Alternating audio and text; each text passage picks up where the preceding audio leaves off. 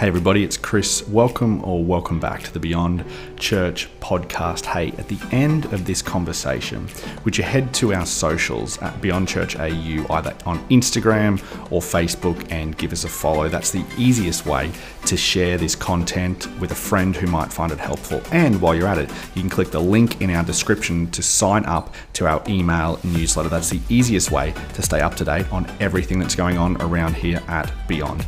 But in the meantime, I hope this following conversation inspires you to take your next step on your faith journey.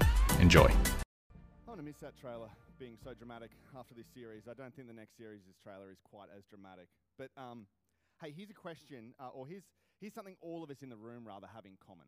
And this is not like a Christian thing. This is not like a we live in Moreton Bay thing. This is just like a human nature thing that applies to all of us. And that's this, is our worst decisions were fueled by something with strong emotional appeal, right? This is not revolutionary. You're not thinking like, wow, he's so smart, right? Because you know this, right? You know that some of the worst decisions you've ever made, right? You know, there was a time when you're like, I've got to have it. I've got to date him. I've got to date her. I've got to move in. I've got to get that lease. I've got to take that job. I've got to send that email. I've got to make that call. And then all of a sudden, there was this strong emotional appeal, and then you did it.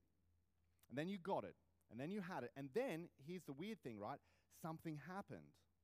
And you know what happened? It lost its appeal. And all of a sudden, you were like, why did I take this job? Or that thing that you had to have. You don't even know where in the house it is right now. You can't wait to break the lease, or you just like want them to move out. You're like, oh my goodness, this is so challenging. And so there's this thing that you had to have, and then all of a sudden, weeks, months, years later, it just loses its appeal. And we're going to talk about this today, right? It's going to be a little bit heavy. It's going to be maybe a little bit heavy. But I feel like we need to talk about this on the back end of this series. So just in case it's a little bit heavy, and before you get to any of that, here's just my idea when it comes to living this way. You can just not listen to anything else from this point on in case you don't like heavy stuff. It's just this. Let's not do that anymore. Okay, simple, right? Let's not allow strong emotional appeal to lead us to do something that then later we're like, I don't know why I got that. I don't know why I did it. We should just stop that, okay? Message there, that's done. If you don't like any of the hard stuff, you can just finish it here, sit, or you can get up and leave. That's fine too. But we're going to come back to this because we are wrapping up this series called The Beginner's Guide to Predicting Your Future. And the way we do things here at Beyond is we'll camp out on an idea or a topic for a number of weeks, and we'll sort of start by like introducing it, and then every sort of week we'll kind of take a little bit more of a step, and we'll kind of go a little bit more in depth into this particular topic. And so we're wrapping this series up today called The Beginner's Guide to Predicting Your Future. And if you've missed anything throughout this series, or you want to catch up with it, or as you're sitting there, you're listening to this conversation, you think this would be really great to share with a friend, the best way to share it with a friend or to catch up is just pull out your phone, go to like Apple Podcasts, Google Play, Spotify, whichever podcast platform you listen to, and just type in Beyond Church AU. There'll be a green B, and you can listen to all of these messages again. You can share them with a friend again on that. But this series has really been around this idea, this principle that we've called the principle of the path, which says that direction determines destination. So whatever direction you're facing in life, whether it's in your marriage, whether it's financially, whether it's in your parenting, whether it's spiritually, whether it's at work, whatever direction it might be, that is the destination that you are going to end up in. And over sort of parts 2 or 3, we said that there's another word we had to add in, because there's often this tension that arises when we feel like we don't end up at the destination, but we felt like we were facing in the right direction. And so we said that word is this: direction, not intention, determines destination. And parents, you get this more than anyone else, right? Especially parents of toddlers, you get this more than anyone else, right? Because your toddler is just hanging out, playing, they're having a great time, they're moving in a direction, and it's going to lead to a destination, and all of a sudden, you realize where that direction is leading them to, right? It's going to lead them to the pool, it's going to lead them to put their hand on a hot surface, it's going to lead them to trip over, hurt themselves, it's not a safe place. And so what happens? Their intention is not to hurt themselves, their intention is not to do anything wrong, but all of a sudden you're like, I've got to step in, I've got to help. Parents of high schoolers or kids who are out of high school, you feel this when they bring a boy or a girl home, okay? Oh, but he's so sweet, he's so nice, he smells great, he's just so lovely.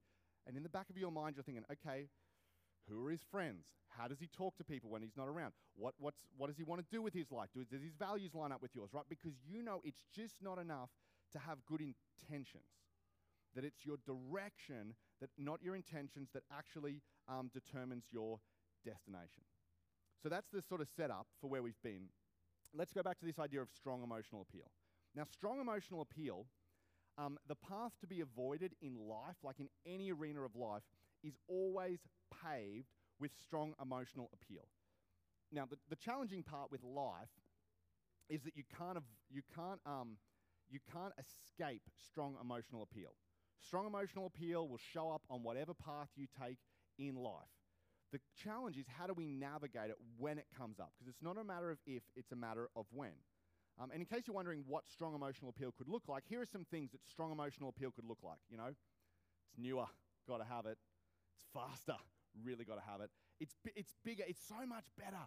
Like strong emotional appeal, it's romance, it's desire, it's that want to be accepted, it's that cry for attention, it's the yearning for adventure or security. Now, just let me clarify. These are not like bad things. I'm not saying like, don't want those things. Okay, I'm not saying they're not bad things. All I'm saying is they're not enough.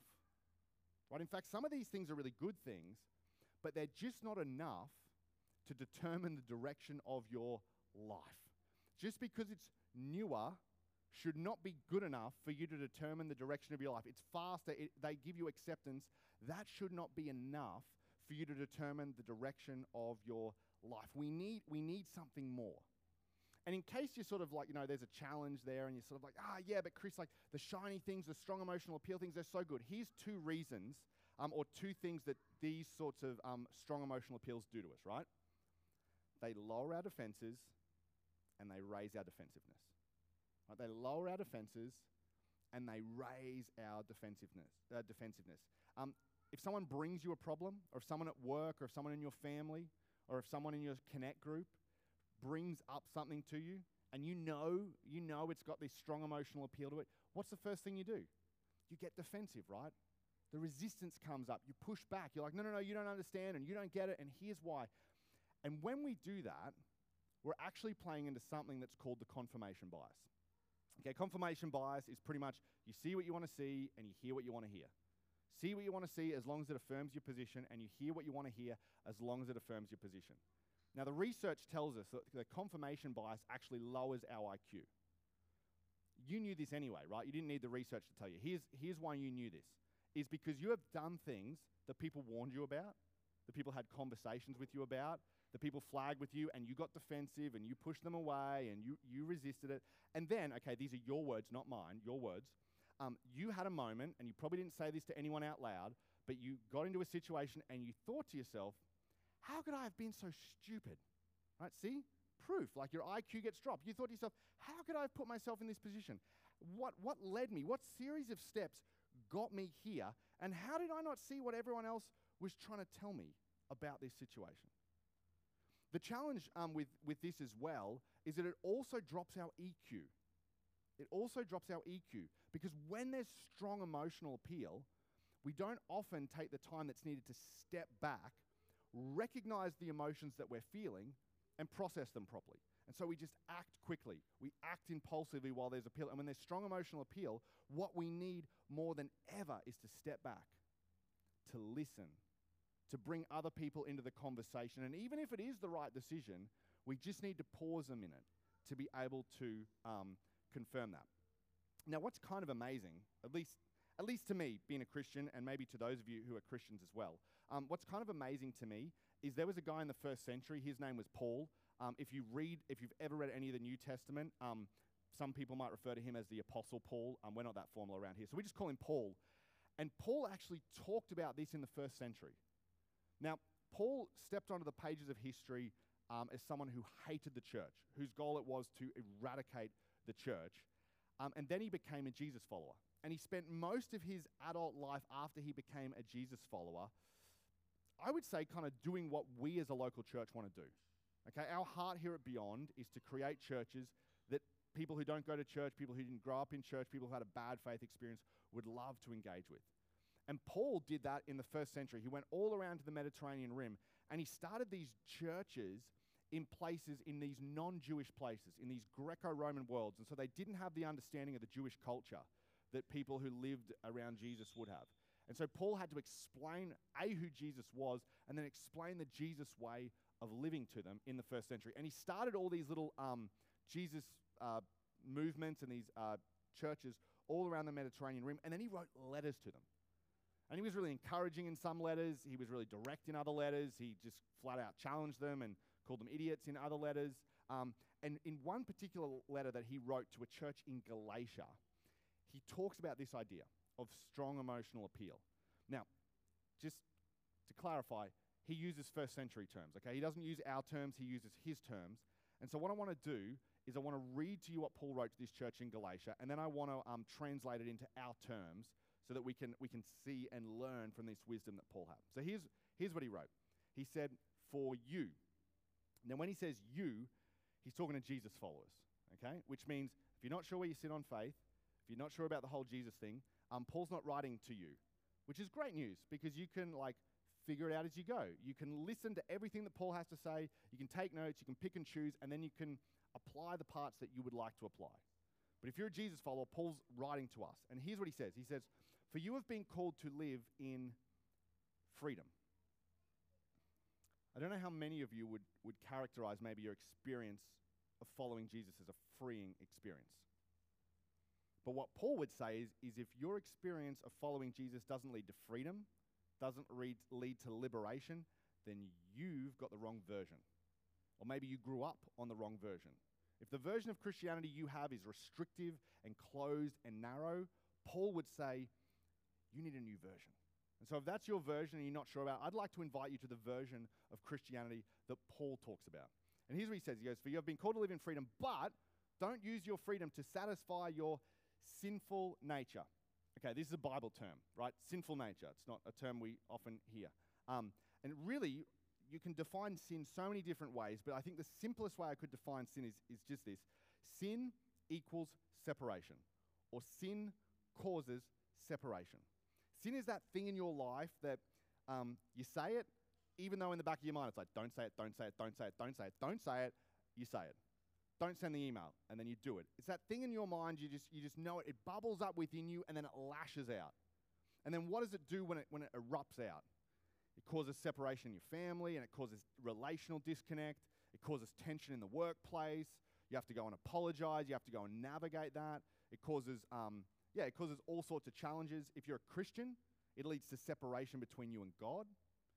But more than just separation with God or with other people, eventually it leads to a sort of separation within yourself, right? Because when you act in a way that's not the way you want to live, that you have values and that you act in a way you're like, that's not really me, that's not really the person that I want to be, it creates a disconnect or a separation within ourselves, within the people that we hope to be, and that for those of us who are Jesus followers, who God wants us to be. And so Paul says, hey, don't use your freedom to satisfy this sinful nature or satisfy those desires that you have that just lead to separation in life, in relationships. He said, instead, use your freedom to serve one another in love.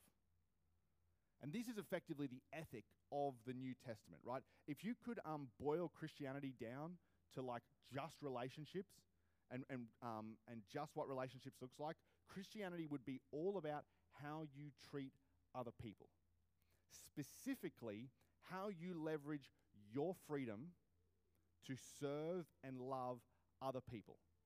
And for those of you who have tried this, for those of you who have done this, for those of you who have lived in this way, you know that when you leverage your freedom to serve others, to love others, that's the path to life that leads to the most fulfillment, right? But when you use and leverage your freedom to create separation between others, when you use and leverage your freedom to go behind others' backs, often that leads to the most dissatisfaction in the long run. It'll feel great in the moment, but over time, if you live that way long enough, if you go down that path for long enough, it will lead to the most dissatisfaction in your life. And then Paul takes a play from Jesus' playbook. He actually quotes Jesus in this next section. He says this, for the whole law, now before we get to him quoting Jesus, for the whole law, what's Paul talking about here? I think he's probably talking about two types of law, okay? Because Paul was Jewish, but he's also writing to people who didn't grow up in the Jewish faith. So when Paul's talking about the whole law, there was the Jewish law, which was 613 commandments. Paul's like, all of that, plus this church in Galatia, plus all of the general law, the general law that you have, about the way you should conduct business, about the way you should behave, about the way you should treat other people, just all the general stuff as well. So he goes, if we were to combine all the Jewish law and all the general law, it can be summed up in one command. Imagine being that bold. Paul's like, you don't need 613 commands, you don't need the other ones. Let me just give you one that will unify all of them together. And this is what he says, love your neighbor as yourself. Now, in case you think that's a bit far-fetched, in case you're like, oh, Paul's so idealistic. Good one, Paul. That would never work. Just imagine, right? Just imagine what our world would look like if just for one day, everyone did that. Everyone in your workplace loved their colleagues as much as they love themselves. What about just for one day, if everyone in your family loved each other as much as they love themselves?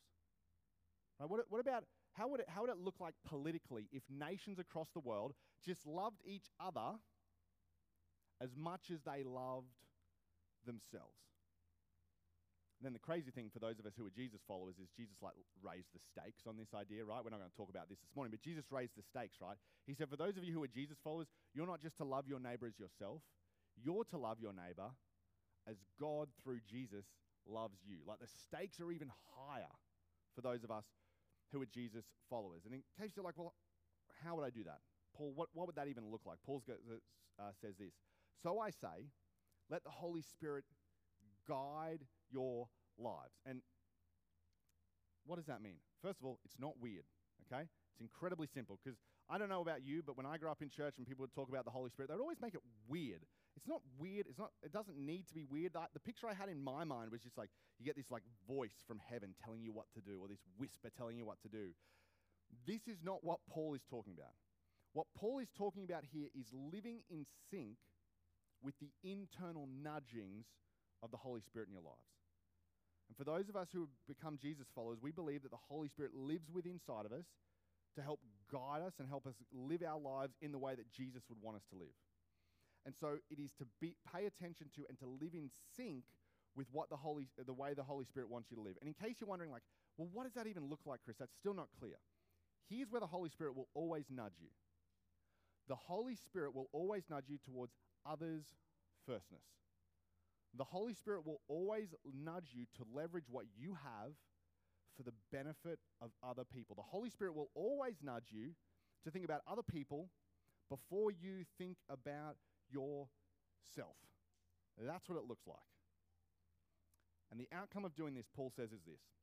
Then you won't be doing what your sinful nature craves. If you listen to the Holy Spirit living inside of you and it is constantly telling you to put others first, put others first, put others first, put others first, then you will have a better chance of fighting against that thing that wants to cause separation between you and others. Because when you're constantly thinking about other people and how you can leverage what you have for them, it takes a lot of time for you to slip back into and then to figure out, well, what can I just get for me? And so Paul said that's kind of the way that you sort of navigate these emotionally appealing situations. And then because Paul's Paul, he wants to drive home his point. He says this, the sinful nature wants you to do evil, which is just the opposite of what the Spirit wants. And the Spirit guides our desires that are the opposite of what the sinful nature desires. So he sort of highlights, right, that there's this tension within us between what we want to do and what we ought to do. And that's just a natural tension, right? It exists between all of us. Some Christians are like, I should get rid of that tension of what I want to do in the first thought. No, it's just natural, okay? The challenge is not acting on that strong emotional appeal of what you want to do and what you know you ought to do and the way you ought to treat people. And the Christian way of answering this and why this tension exists is pretty simple, because we believe that we're made in the image of God. And if we're made in the image of God, then there is something that God has hardwired into our DNA and hardwired into our beings that we know the way in which we generally should treat other people. And so that tension that we experience between what we want to do in the moment, that emotionally appealing thing, and what we ought to do, is what I would say is the thumbprint of God or the image of God on our lives. And then Paul sort of goes on, he explains a little bit more. He said, these two forces, what we want to do and what we ought to do, they're constantly fighting each other. And so you're actually not free to carry out your good intentions. There's always this tension, right, that exists. In other words, and you already know this, strong emotional appeal is a red flag, not a green light. Right? Any time in your life you have a strong emotional appeal and it's overpowering and it's overriding, you should look back and go, ooh, that may be a good decision.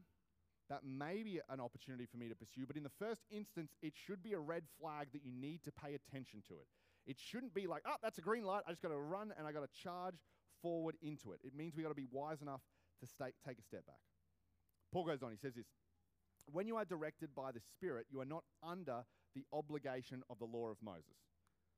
Which is kind of a powerful statement for those of us who have grown up in church and those of us who are Jesus followers. Because effectively, Paul says that when you are directed by the Spirit, the Ten Commandments don't apply to you. Think about that. Some of you are like, oh, the Ten Commandments apply to me. No, they don't. Paul says, when you follow Jesus, you are not under the obligation of the law of Moses. Now, here's the caveat. The Jesus version is far more demanding than the law of Moses. The Jesus version is far more challenging than the law of Moses. In fact, without going into too much detail, often the question that we ask here at Beyond to kind of apply the Jesus way of living is to simply say, hey, ask this question. What does love require of me? It's the most annoying question to ask when you want to send that email, when you want to make that call, when you're having an argument with your spouse. It is so frustrating to ask that question, what does love require of me? It is far more demanding than the law of Moses ever wants to be. And what Paul is saying is, if you're a Jesus follower, this should be our default setting. When it comes to morality, when it comes to dating, when it comes to conflict in the office, when it comes to managing personalities that don't clash with us, this should be our default setting. And Paul says, if this is our default setting, this is the kind of life it leads to. When you follow the opposite, rather. He goes the opposite first. When you follow the desires of your sinful nature, the results are very clear. And I'm not going to read you the list. You can read it for yourself. But Paul writes this massive long list of all the things that happen when separation occurs in our lives and when this sinful nature takes over. I have a hunch that if we were to get a whiteboard up here and I was going, hey, just yell out a whole bunch of things, we'd create a very similar list to what Paul created, right? So we don't need to recreate it. But I did want to highlight three things on this list that Paul sort of brings up, because there are three things that I think are, they're kind of hard, right? They're kind of hard things for us to navigate. And people who care about you tell you hard things. So here are the three things that I wanted to highlight. The first one is sexual immorality, selfish ambition, and envy. So these are three of the things that are on the list. Now, if you are not a Jesus follower, you probably look at this, and maybe this whole idea of sexual immorality is the reason that you aren't a Christian, because you're like, it's sexually oppressive. Christians are always trying to get up in everyone else's bedroom and exert their morality on them and have a dig at them and tell them how they should live their lives. Here's what you need to know. And the next time a Christian does this, quote Paul. Because Paul, in another one of his letters, was talking about this idea.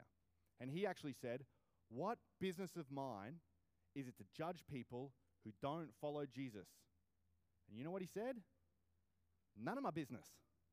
And so for those of us who are Christians, it is not our business to get up in your bedroom. It is not our business to have opinions about people who do not follow Jesus and the way they carry out their lives. But the reason Paul includes this in the list is because he's talking to Christians, remember. And you know as well as I do that sex has such an intoxicatingly strong emotional appeal. And Paul knew the separation, and Paul knew the challenges, and Paul understood the difficulties that sex could create if we didn't get it in the right context, and if we weren't given instruction. So it makes complete sense that on a challenging topic this big, that Paul would add it into this list. Because for those of you who know, nothing has the potential to create long-lasting damaging effects than sex and sexual encounters and sexual experiences, right? And so it makes sense that he would include it that way. Then he adds in as well selfish ambition, right? Nothing can undermine workplaces and undermine relationships and undermine families more than selfish ambition. And then this one, envy, this is one that's just going to destroy or has the potential to really tear your life apart, right? This is one of those ones where you Your friends get a bigger car, so you get a bigger car. Your friends get a bigger house, so you get a bigger house. Your friends send your kids to that school, and so you got to send them to that school. And your friends' kids are in these programs, so you got to get your kids into those programs. And all of a sudden, you start, because you're envious of someone else, you start competing with someone who doesn't realize they're in a competition with you. And you start competing with people who don't even know that they're playing this game with you. And envy has the potential to just create so much separation within yourself, because you go chasing after things you don't want, within relationships with other people because you get angry and you get resentful of them, and it really has the potential to destroy and challenge families because there's all these other added pressures that come with this. And what Paul says next when he talks about these is so disturbing. He says, let me tell you again, because he had to tell the Galatians multiple times, right? Because this is not something we hear once. We need to be reminded of it ultimately. I'm going to tell you again, I've told you this before, that anyone living that sort of life will not inherit the kingdom of God. That's pretty full on, isn't it? What Paul is saying is, if you live that way, you will experience loss in your life in some way, shape, or form. There will be a loss that occurs.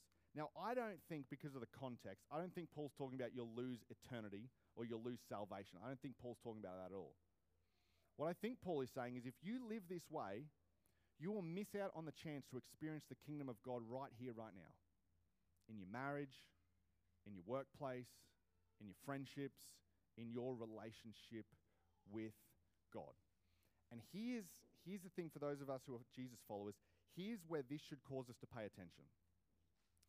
If there are things in your life that used to cause your conscience to ding, but now they no longer do. If there is a way that you can treat people and you can justify it and it doesn't cause your conscience to ding, that should be a cue for you to pay attention. That should be a cue for you maybe to repent. That should be a cue for you to get alone with God and maybe begin living in a different direction. Opt to live in a direction that is ultimately satisfying, but in the moment is very much less appealing. And Paul says, hey, if you do that, here's what that kind of lifestyle looks like. The Holy Spirit produces this kind of fruit in our lives. And maybe no one told you about this in church growing up. Maybe no one painted this picture of Christianity for you growing up. But this is what it should look like if you are following Jesus. Your life should look like love, joy, peace, patience, kindness, goodness, faithfulness, gentleness, and self-control. And what does that look like? To me, that looks like someone I want to marry. Like that looks like someone I want to work with. That looks like someone I want to work for. That looks like someone, when my daughter grows up, I wanted to date someone like this, right?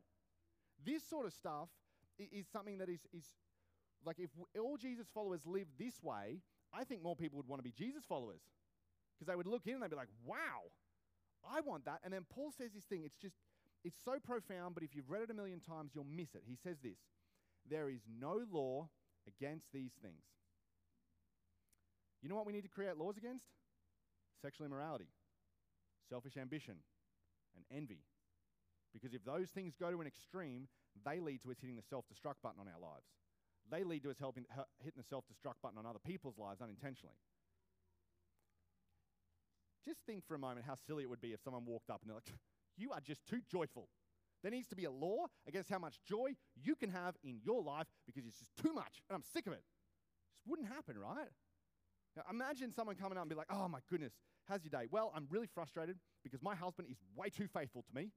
He writes me love notes all the time. He makes me playlists all the time. He was always sending me cute texts, and I'm just sick of how faithful he is to me. I wish someone would create a law so he could stop him being so faithful. Right? No one's ever said that. No one's ever said, I wish there was a law about self-control. This person has too much self-control. They need to have a little bit less. I just want them to mess up a little bit more. I wish we could institute a law where you could only be self-controlled 70% of the time, right? And what Paul is saying is if we were to live this way, you wouldn't need to make laws against that sort of stuff because you would constantly be thinking of other people first. So here's my final question for this series, and then I'm done, right? We can move on to love dates and heartbreaks next week. You can put this series behind you. You can put this message behind you. But here's the final question I want you to just think about this week. Have you become so enamored or have you become so drawn to or appealed to with something or someone on your path that you failed to recognize where the path is taking you? Has something with such strong emotional appeal come across your path and you've become so drawn off that you've become so intoxicated, or you've just become so drawn that you actually have lost sight of where this path is taking you? Have you lowered your defenses in life? Have you raised your defensiveness? Have you resisted people who have given you feedback or have called you or asked you out on this? And would you be willing to change course? Would you be willing to opt to live in a different direction? Now, I know this is the last thing, right? Promise last thing. I know this is not a super fun message. And some of you, maybe you're thinking about this, and maybe this message for you has caused you to think like, is there a way back for me if I've been living in the wrong direction for so long? Here's the answer. The answer is yes, there is a way back. Thankfully, because of Jesus, there is a way back. In fact, the way back, we've been talking about this whole series, the way back is to live in a new direction. And that is what Jesus invites every single person to do. That because of Jesus' death on the cross, Jesus goes, hey, doesn't matter what your starting point is. Doesn't matter how long you've lived in a different direction. It doesn't matter how long you've lived in a different way. Every single person can have the same starting point, and every single person has the opportunity to live in a brand new direction. Every single person has the opportunity to begin to follow Jesus, no matter what path they've been on up until this point. I can't guarantee you that following Jesus will be easier, but I can guarantee that if you follow Jesus, he will eventually take you to where you ultimately want to be. So why don't we pray? Jesus, when we think about our lives and we think about the direction of our lives, it can be a really challenging thing because it can cause us to think about and evaluate, are we really where we want to be? The good news that you bring us is that because of your death on the cross and because of the grace and the love that you have extended, that it doesn't matter what our track record suggests. It doesn't matter what the path behind us has looked like, but we can begin to live in a brand new direction.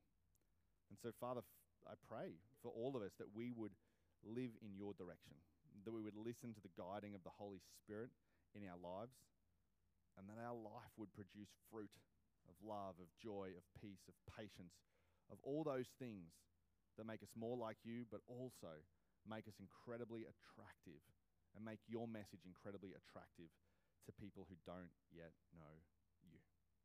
And so help us to become more like you, Jesus. In your name we pray. Amen. Well, once again, thanks so much for listening. And hey, if you live in the Griffin, Marumba Downs, North Lakes, or Moreton Bay region, we would love for you to engage with us at one of our weekend environments. You can find out more by heading to our website, beyondchurch.com.au. You'll find directions, service times, and what you can expect, as well as information on our Upstreet Kids Club, which is our primary school aged environment, and Infinity Youth, our high school aged environment. That website, beyondchurch.com.au.